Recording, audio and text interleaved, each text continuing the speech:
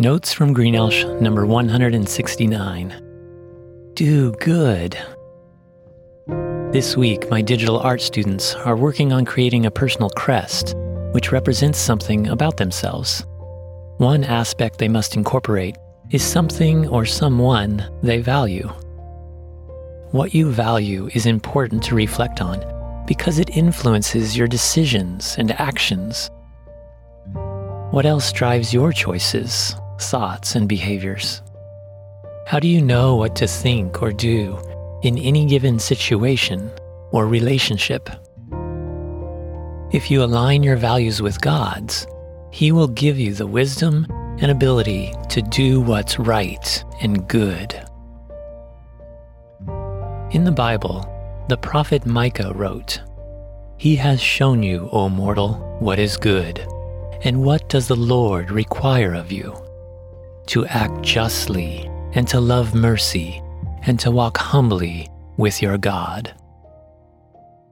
I implore you to follow God's lead and do what's right, even when it's costly or no one is looking.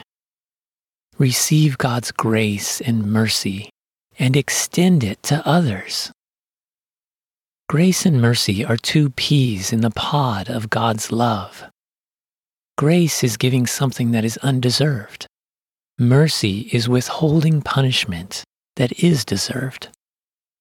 Both involve loving, empathizing, and forgiving instead of condemning and holding a grudge. Jesus taught that in all things we should love God and love others. Sometimes doing good, acting justly, or loving mercy is not natural, easy, or clear.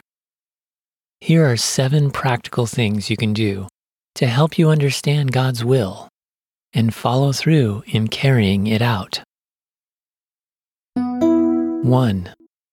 Repent and receive God's salvation.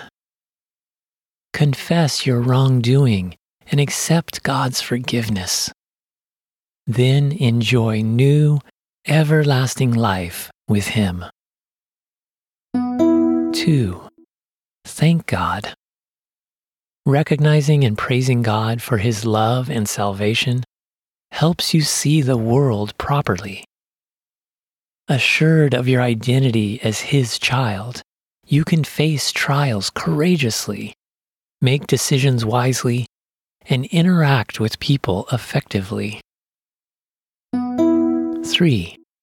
Listen to, trust, and obey God as you pray, rest, study the Bible, share the truth, and humbly depend on Him. In Proverbs it says, "Trust in the Lord with all your heart, and lean not on your own understanding. In all your ways submit to Him, and He will make your paths straight." 4. Serve others.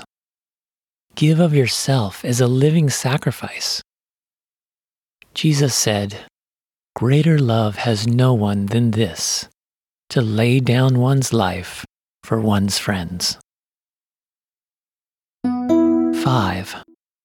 Let God live through you. The Apostle Paul told the believers in Rome, "Therefore I urge you, brothers and sisters, in view of God's mercy, to offer your bodies as a living sacrifice, holy and pleasing to God. This is your true and proper worship. Do not conform to the pattern of this world, but be transformed by the renewing of your mind.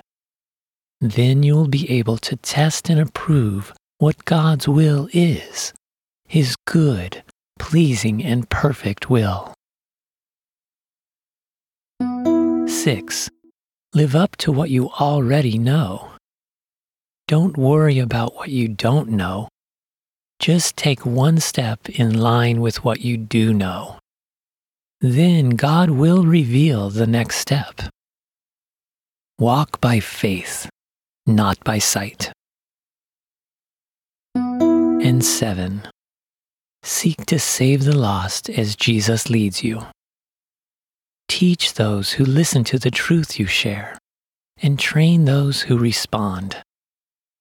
God is calling you not to live for yourself, but rather for Him and the benefit of others.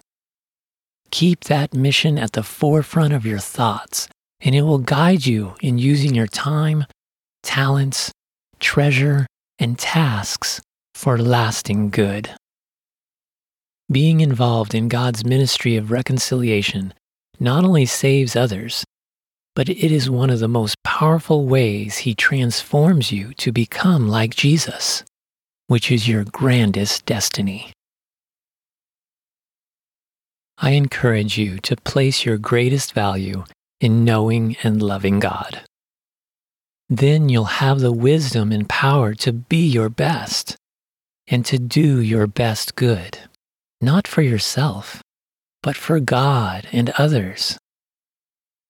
As you humbly walk with God, acting justly and extending mercy, many times you'll need to put aside what's comfortable, convenient, or common, and carry the cross.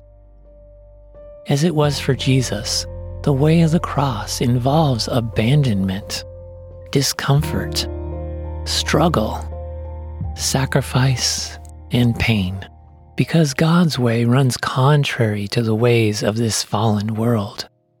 Although it can hurt, hardship is healthy.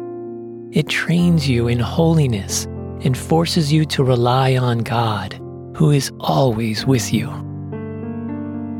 On your quest of grace and justice, sometimes God will tell you exactly what to do or not to do. Other times, you'll have a number of options, but no explicit direction from God. In those cases, you'll need to draw from the principles God has given in the Bible to discern which path to take. At all times, keep a motivation of love, a commitment to truth, and a purpose of joyfully furthering the gospel for God's glory and the blessing of others.